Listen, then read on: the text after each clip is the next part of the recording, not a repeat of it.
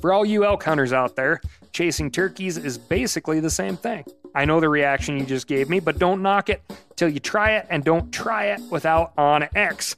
The Hunt app will not only help you find new areas on public ground, but I use it to find out landowner info to get permission on private ground that I see birds on as well. OnX Hunt has a special offer for you. Use code CAL to receive 20% off your membership at onxmaps.com/hunt and find more birds this spring.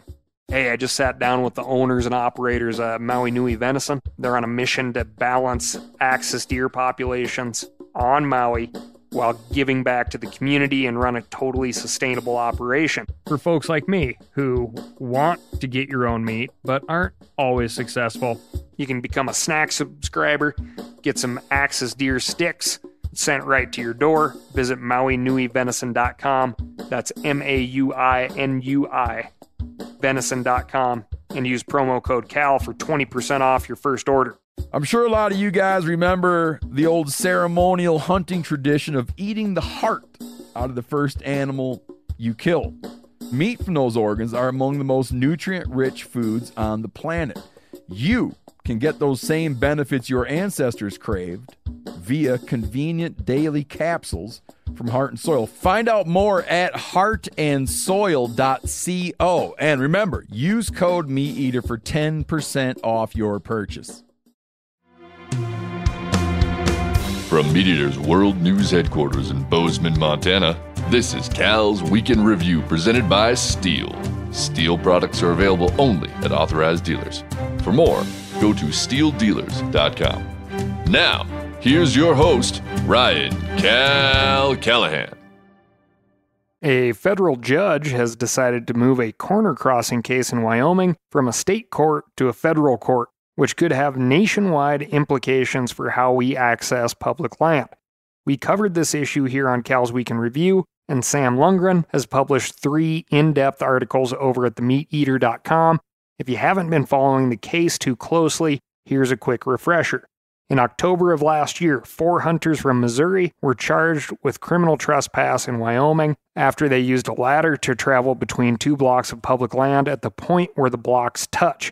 This is called corner crossing, and it's often one of the only ways to access huge chunks of public land in western states. But it's unclear whether the practice is legal because different states and the federal government have reached contradictory conclusions. The hunters in this case were charged with criminal trespass because while in the process of climbing the ladder, they entered the airspace belonging to the landowner of the adjoining blocks of land.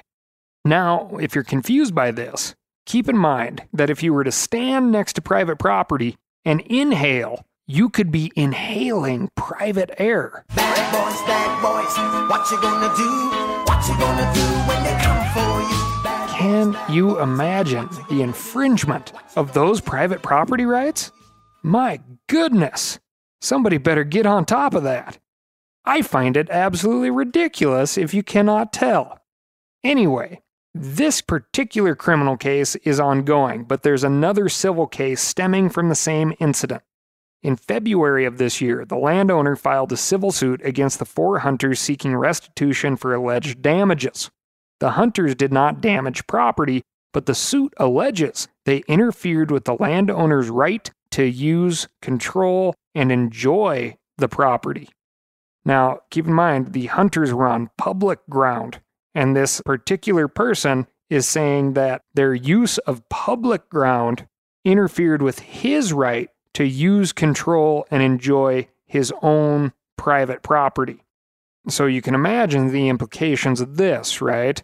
So anyone who's on public ground within sight borders private ground could be interfering with a private property owner's right to use, control, and enjoy the property. They need to shut down the interstate next to my condo. This civil case has now been moved to a federal court, and here's where things get interesting. There's no guarantee, but a federal court could issue a ruling that settles, or at least begins to settle, the corner crossing controversy across the West. There is a potential for this decision to have a nationwide effect. Dave Wilms is an attorney and the senior director for Western Wildlife at the National Wildlife Federation. He's also appeared on the MeatEater podcast to discuss the issue. At this point, there are no guarantees about the outcome of the case. Wilms has stressed that this process is only beginning, so don't expect a decision anytime soon. He also said that the judge could issue a narrow ruling that only affects this case without deciding the larger corner crossing issue, but the possibility for a broader ruling is still there. If that happens and the ruling favors public land users, future hunters could be able to access millions of acres of public land without worrying about harassment or prosecution. The state trial has already begun in the criminal case, and we'll be sure to keep you updated as both cases develop. We should add a little addendum here and let you know that this is not just about hunters accessing public land. There's a lot of amazing public land out there that provides, on top of clean air, freedom, and the American right to roam, plenty of opportunities for non-hunters and anglers. This is an American issue, not just a hunting issue. And something we're going to keep you updated on. This week, we've got turkeys, corner crossing, and don't build your condo on dead folks. But first, I'm going to tell you about my week. And my week was hot. I visited Tall Timbers in between Tallahassee, Florida and Thomasville, Georgia. Tall Timbers is a nonprofit, not just a catchy name. They also have a long history, but I learned about it through a friend of mine named Brian Broderick, who owns and operates that archery company Day 6. They make arrows and broadheads and stuff. Real good stuff. Give them a look. Anyway, he introduced me to this guy, Bill Palmer, who's the CEO at Tall Timbers, and Bill started talking about fire. Fire on the landscape, lightning fire, human fire, catastrophic fire, fire that's good for birds, bees, reptiles, bad on ticks.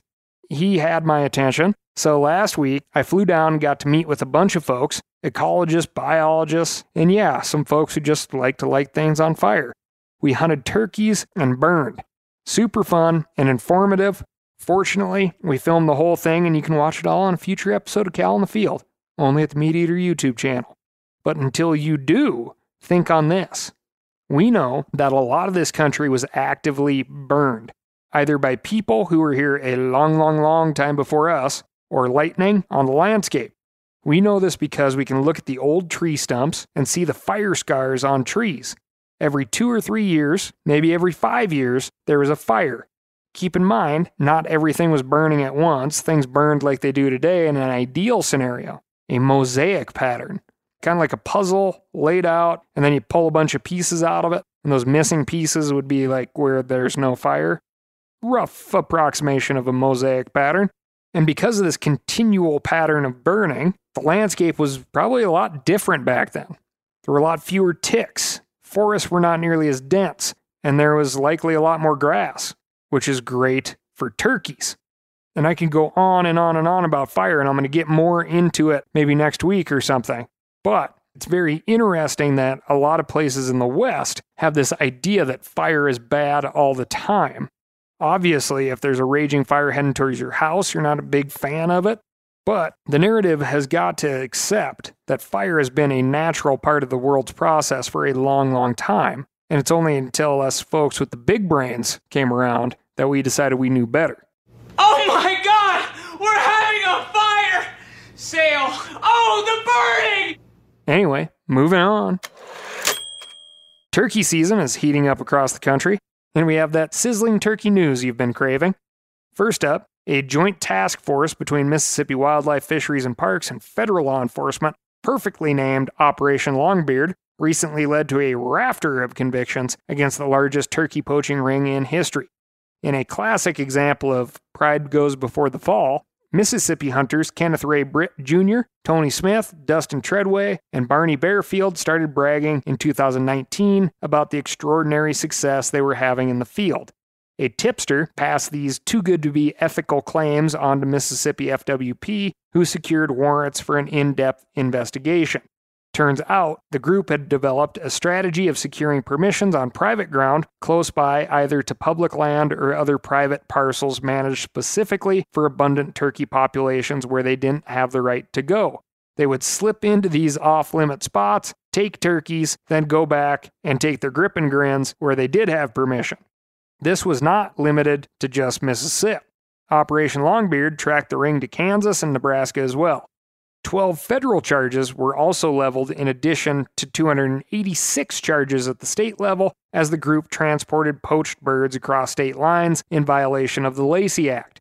All in all, the ring will pay more than $100,000 in fines, as well as the loss of hunting privileges for several years.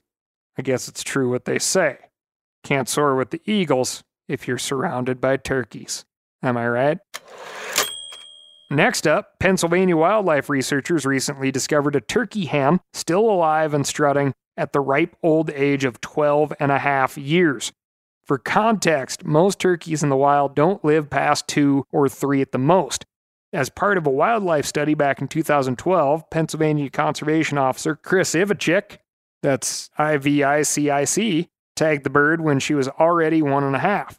Then, after more than a decade of dodging coyotes, SUVs, and freezing winters, the same bird was trapped as part of another state turkey research project. And that same beat-up leg band from the original study told the tale. According to Tony Musselman, one of the techs on this year's study, said, quote, "I would have told you she was a 3 or 4-year-old hen. She looked healthy, she looked great." In response, the turkey hen said, "What a gentleman! That Tony Musselman! Stop it! Stop!" At least that's how I think Pennsylvania turkey hens talk. Moving on. You likely already know that all birds are descended from dinosaur ancestors, but according to a study of avian genomics by researchers at the University of Kent in England, contemporary chickens and turkeys are more closely related to their ancient lizard kin than any other bird alive today. The Kent researchers found that both birds, part of the order Galliformes and family Phasianidae, experienced fewer gross genomic changes than other birds as they evolved over millions of years. One anatomical clue bearing out this genetic relationship between the turkey and the T-Rex is the wishbone, also known as the furcula. A big difference between your chest anatomy and that of the Tyrannosaur and Velociraptor is that you have 2 separate collarbones. This sacrifices some structural integrity in exchange for a wider range of motion. But in these carnivorous dinosaurs, the furcula formed a one-piece collarbone with a more rigid structure for gripping prey. Over millions of years, that same bridge structure elongated and became more flexible to allow birds to flap their wings with enough force and spring to become airborne. Other birds, like the zebra finch and kestrel, kept evolving further away from dinosaurs to become better and better flyers. But chickens and turkeys changed more slowly, staying on the ground and only flapping shorter distances. So maybe this season, after you've called in that big tom and are lining up the bead of your shotgun on his wattle, squint just a bit and imagine you've got a T-Rex in your sights. You wouldn't be too far off. Then imagine that wary bird, with hardly the cranium space for a brain, weighs in at about 3 tons and is using that near 360-degree vision to hunt you, or anything else that looks slightly edible and moves. A lot of people think that getting life insurance means you're insuring yourself for yourself, but it's actually the exact opposite. It's insuring yourself for your family. So, if something happens to me and I'm not around anymore, I can have more peace of mind that my family can have some financial support, and that's where Fabric by Gerber Life comes in. More than once in my life, my journey, people have described me as an independent person, and that's how I want to stay. Even when I'm dead, that's how I want to be remembered. That's why I have life insurance. Fabric by Gerber Life is term life insurance you can get done right here, right now. You could be covered from your couch in under 10 minutes with no health exam required. If you've got kids, and especially if you're young and healthy, the time to lock in low rates is now. Join the thousands of parents who trust Fabric to protect their family. Apply today in just minutes at meetfabric.com/Cal. That's meetfabric.com/Cal. MEET, fabric.com/Cal. Policies issued by Western Southern Life Assurance Company, not available in certain states. Prices subject to underwriting and health questions. Now, a lot of you guys are familiar with the old hunting tradition of eating, some organ, the heart or a chunk of liver off the first animal you kill. I had that when I was a little kid, and it was a big deal. Organ meats were always prized by frontier people who knew the importance of getting a lot of different minerals and nutrients. And, as often is the case, those guys were onto something. Because organs are among the most nutrient-rich foods on the planet. And you can get the same benefits your ancestors craved via convenient daily capsules from Heart and Soil, made exclusively from regeneratively raised, grass-fed, and finished cattle. Heart and Soil's unique freeze-drying process means all those important nutrients are trapped in, ensuring you experience every one of the benefits of nature's superfood in a clean, convenient, taste-free capsule. Find out more at heartandsoil.co. And make sure to use code MeatEater for 10% off your purchase. That's heartandsoil.co. Use the code MeatEater. We've all seen plenty of gadgets and fads come and go, but here's one product that stood the test of time. Seafoam Motor Treatment. Lots of hunters and anglers know that Seafoam helps engines run better and last longer. It's really simple. When you pour it in your gas tank, Seafoam cleans harmful fuel deposits that cause engine problems. I'm talking common stuff like hard starts, rough engine performance, or lost fuel economy. Seafoam is an easy way to prevent or overcome these problems. Just pour a can in your gas tank and let it clean your fuel system. You probably know someone who has used a can of Seafoam to get their truck or boat going again. I guarantee you've listened to them because I use it regularly. People everywhere rely on Seafoam to keep their trucks, boats, and small engines running the way they should the entire season. Help your engine run better and last longer. Pick up a can of Seafoam today at your local auto parts store or visit seafoamworks.com to learn more. Moving on to the legislation desk. A U.S. representative from Tennessee introduced a bill this month that would ban so-called wildlife killing contests on all public land in the United States. The bill, creatively titled the Prohibit Wildlife Killing Contests Act of 2022, was introduced by Tennessee Rep. Stephen Cohen, along with 15 co-sponsors. It's also being promoted by a who's who of animal rights groups, including the Center for Biological Diversity, the Humane Society, and Project Coyote. It's time for us to end the mass slaughter contests of America's wild carnivores once and for all, said Stephanie Quiros, a senior policy specialist at the Center for Biological Diversity. The senseless killing of our most persecuted wildlife on public lands should have never been allowed. Congress should pass this legislation quickly so we can finally spare our, get ready, this is my favorite part, native animals from these ruthless kill fests. Ruthless kill fests.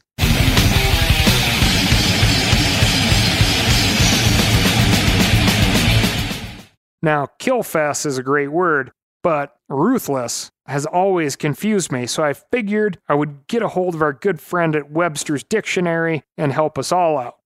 Ruthless can be defined as without ruth, or having no ruth.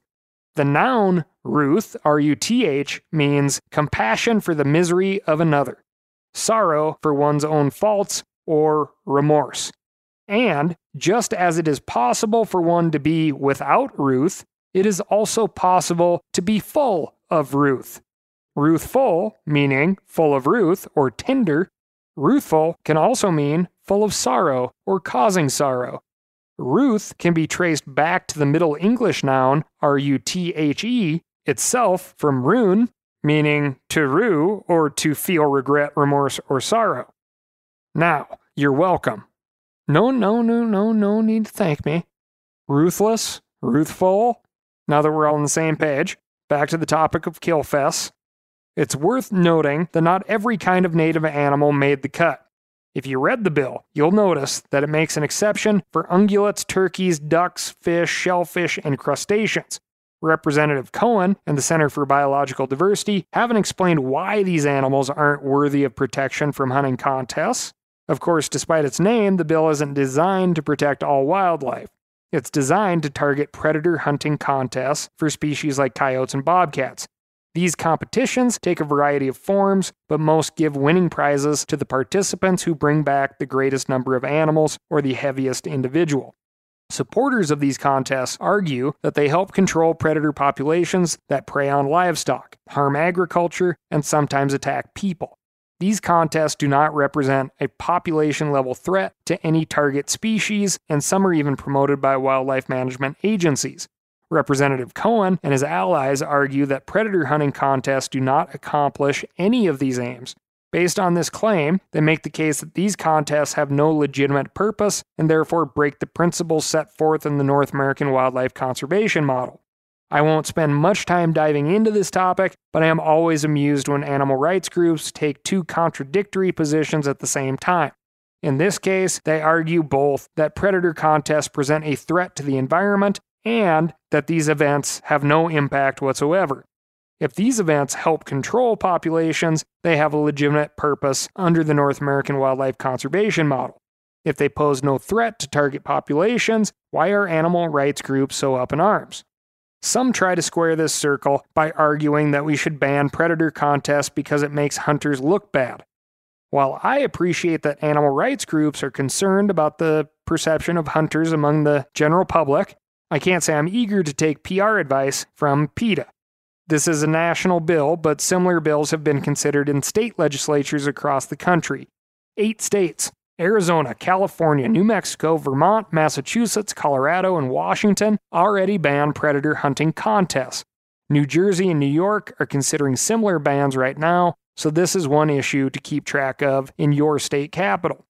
If you want to get in touch with your duly elected about the pending federal legislation, the bill number is H.R. 7398. While you're at it, you can also contact your U.S. senators about Utah Senator Mike Lee's new bill, the Houses Act. We covered this bill in episode 152, but now it's been formally introduced. The bill would make it easier for the federal government to sell public land to state and local governments on the cheap. The legislation is being sold as a way to address the housing shortage, but I'm skeptical it will do anything of the kind. And not just because Senator Mike Lee has a very clear record of wanting the United States to get rid of public land. I'm also skeptical that there's going to be anything affordable about these houses. Now, from a real estate perspective, I'll tell you this. If every so often a bunch of folks rally and try to get Congress to make it so somebody can buy your land, that's land that you don't want to sell, because it's just going to get more and more valuable. I'm talking, of course, about our public lands. Every so often, a bunch of yahoos get together and try to figure out ways that they can steal it from us. That's because it's incredibly valuable and we shouldn't be selling it. It's an incredible gift. Protect it. Tell Mike Lee where to shove it. Speaking of houses, the U.S. House of Representatives is considering a bill that would prohibit the Department of Interior from entering into easements lasting more than 50 years. Permanent easements on private land are one of the most effective ways hunters and conservationists have been able to protect critical wildlife habitat. These easements are always voluntary on the part of the landowner, but they help make sure land that is protected today stays protected for future generations. This bill would jeopardize this critical conservation tool. Call your representatives today and tell them how you feel about the Landowner Easement Rights Act. One more piece of federal policy news for you. The Supreme Court ruled 5-4 last week to temporarily reinstate a Trump-era rule that limited a state or tribe's ability to veto development projects based on clean water concerns. The 2020 rule prevented these entities from blocking projects for any reason other than threat of direct pollution into the state's waterways and gave states and tribes only 1 year to act. The rule had been struck down by a federal district court, but the Supreme Court's latest decision reinstates it, and we don't know why. Moving on to the city desk. The city of Pittsburgh is asking residents to complete a survey on their experiences with urban wildlife. The responses will be used by a graduate student at Duquesne University to develop a guidebook to support city residents in their interactions with wild animals. The survey asks residents to rate from intensely dislike to enjoy very much how much they appreciate seeing each kind of animal within city limits. Raccoons, deer, coyotes, skunks, snakes, crows, and several other species make the list. The survey also asks about whether residents have pets, whether they feed wild animals, whether they feel safe, and whether they've trapped or killed any animals on their property. The data hasn't been released yet, but this survey is guaranteed to be very entertaining. It also supposedly demonstrates that city folks are often just as concerned about wildlife as rural people. Sometimes, wild animals cause even more trouble in an urban environment. We've covered on this podcast, for example, how wild turkeys damage property and attack postal workers. Whitetail cause over 1 million car accidents every year, and the frequency of coyote attacks on humans is increasing. That's just the mundane stuff. We aren't even talking about escaped zebras or the entire state of Texas. But don't think that city residents always want to get rid of their wild neighbors. Many, like Seattle University professor Mark Jordan, think we should be working towards coexistence rather than eradication. Treating every non-human living organism in the city like a nuisance is fighting an uphill battle. It does not behoove you to try to eradicate all the animals in the city. You'll never win. You need to find better ways to coexist with them. Partly due to that more welcoming attitude, more animals are living in city centers than ever before. This gives residents a chance to see and interact with wildlife without having to leave the city. It could also offer residents hunting opportunities they've never had. MeatEater's Mark Kenyon just published a super interesting article on themeateater.com that chronicles his experience hunting whitetail in a ritzy neighborhood near Washington, D.C. Virginia allows archery hunting in certain urban areas, and he got connected with a veteran hunter, Taylor Chamberlain, to show him the ropes. Mark had to dodge hostile neighbors and noisy landscapers, but he saw quite a few deer, including several mature bucks.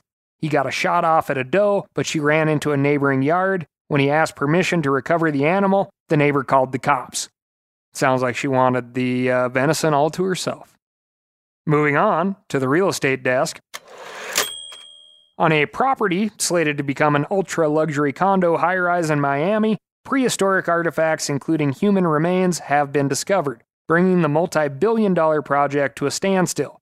News outlets have been calling the find quote-unquote prehistoric, as they could date to about 2,000 years ago, before any surviving records, but we actually know quite a bit about the people who left these artifacts, the Tequesta people. Because in 1549, a 13-year-old Spanish boy named Hernando de Escalante Fontanara was shipwrecked off the coast of Florida and captured by the indigenous people there. He lived among them for 17 years, learned their languages, and wrote a book about his experience. It is no accident that both the Tequesta and the real estate developers were drawn to this part of Miami. It's right where the Miami River flows into Biscayne Bay. Today, that makes for a nice view. But back then, it meant groceries. According to Fontanara, the Tequesta consumed large volumes of seafood: seals, whales, turtles, lobster, porpoises, sailfish, stingrays, and sharks. And you guessed it, manatees. Many Tequesta archaeological sites also contained large quantities of deer bones. So their cuisine was likely right up my alley. According to our contacts in the Miami real estate market, the two things every developer dreads discovering on a site are, quote, bald eagle nests and Native American bones.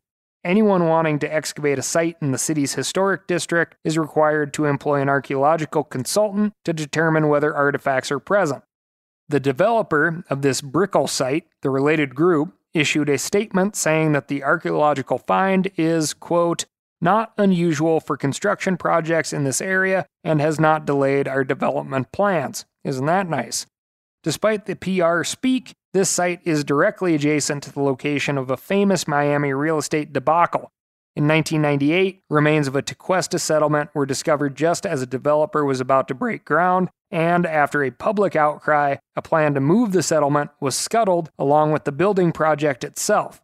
But don't cry too much for that developer. After buying the property for $8.5 million, he managed to sell it to the state of Florida for $26.7 million, which unfortunately just proves that horrific line about real estate, which is, if there's blood in the streets, buy real estate.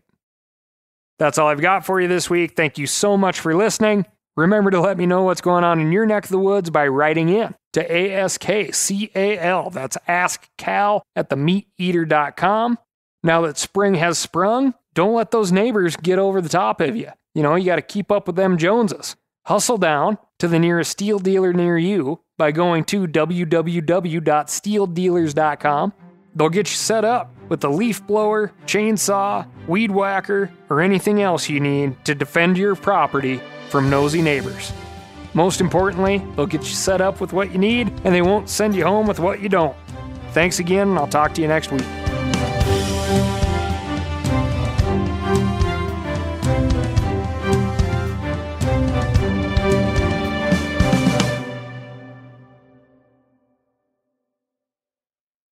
I'm sure a lot of you guys remember the old ceremonial hunting tradition of eating the heart out of the first animal you kill. Meat from those organs are among the most nutrient-rich foods on the planet. You can get those same benefits your ancestors craved via convenient daily capsules from Heart and Soil. Find out more at heartandsoil.co. And remember, use code MeatEater for 10% off your purchase. Outdoor adventure won't wait for engine problems. Things like hard starts, rough performance, and lost fuel economy are often caused by fuel gum and varnish buildup. Seafoam can help your engine run better and last longer. Simply pour a can in your gas tank. Hunters and anglers rely on Seafoam to keep their engines running the way it should the entire season. Pick up a can of Seafoam today at your local auto parts store or visit SeafoamWorks.com to learn more. That's SeafoamWorks.com to learn more.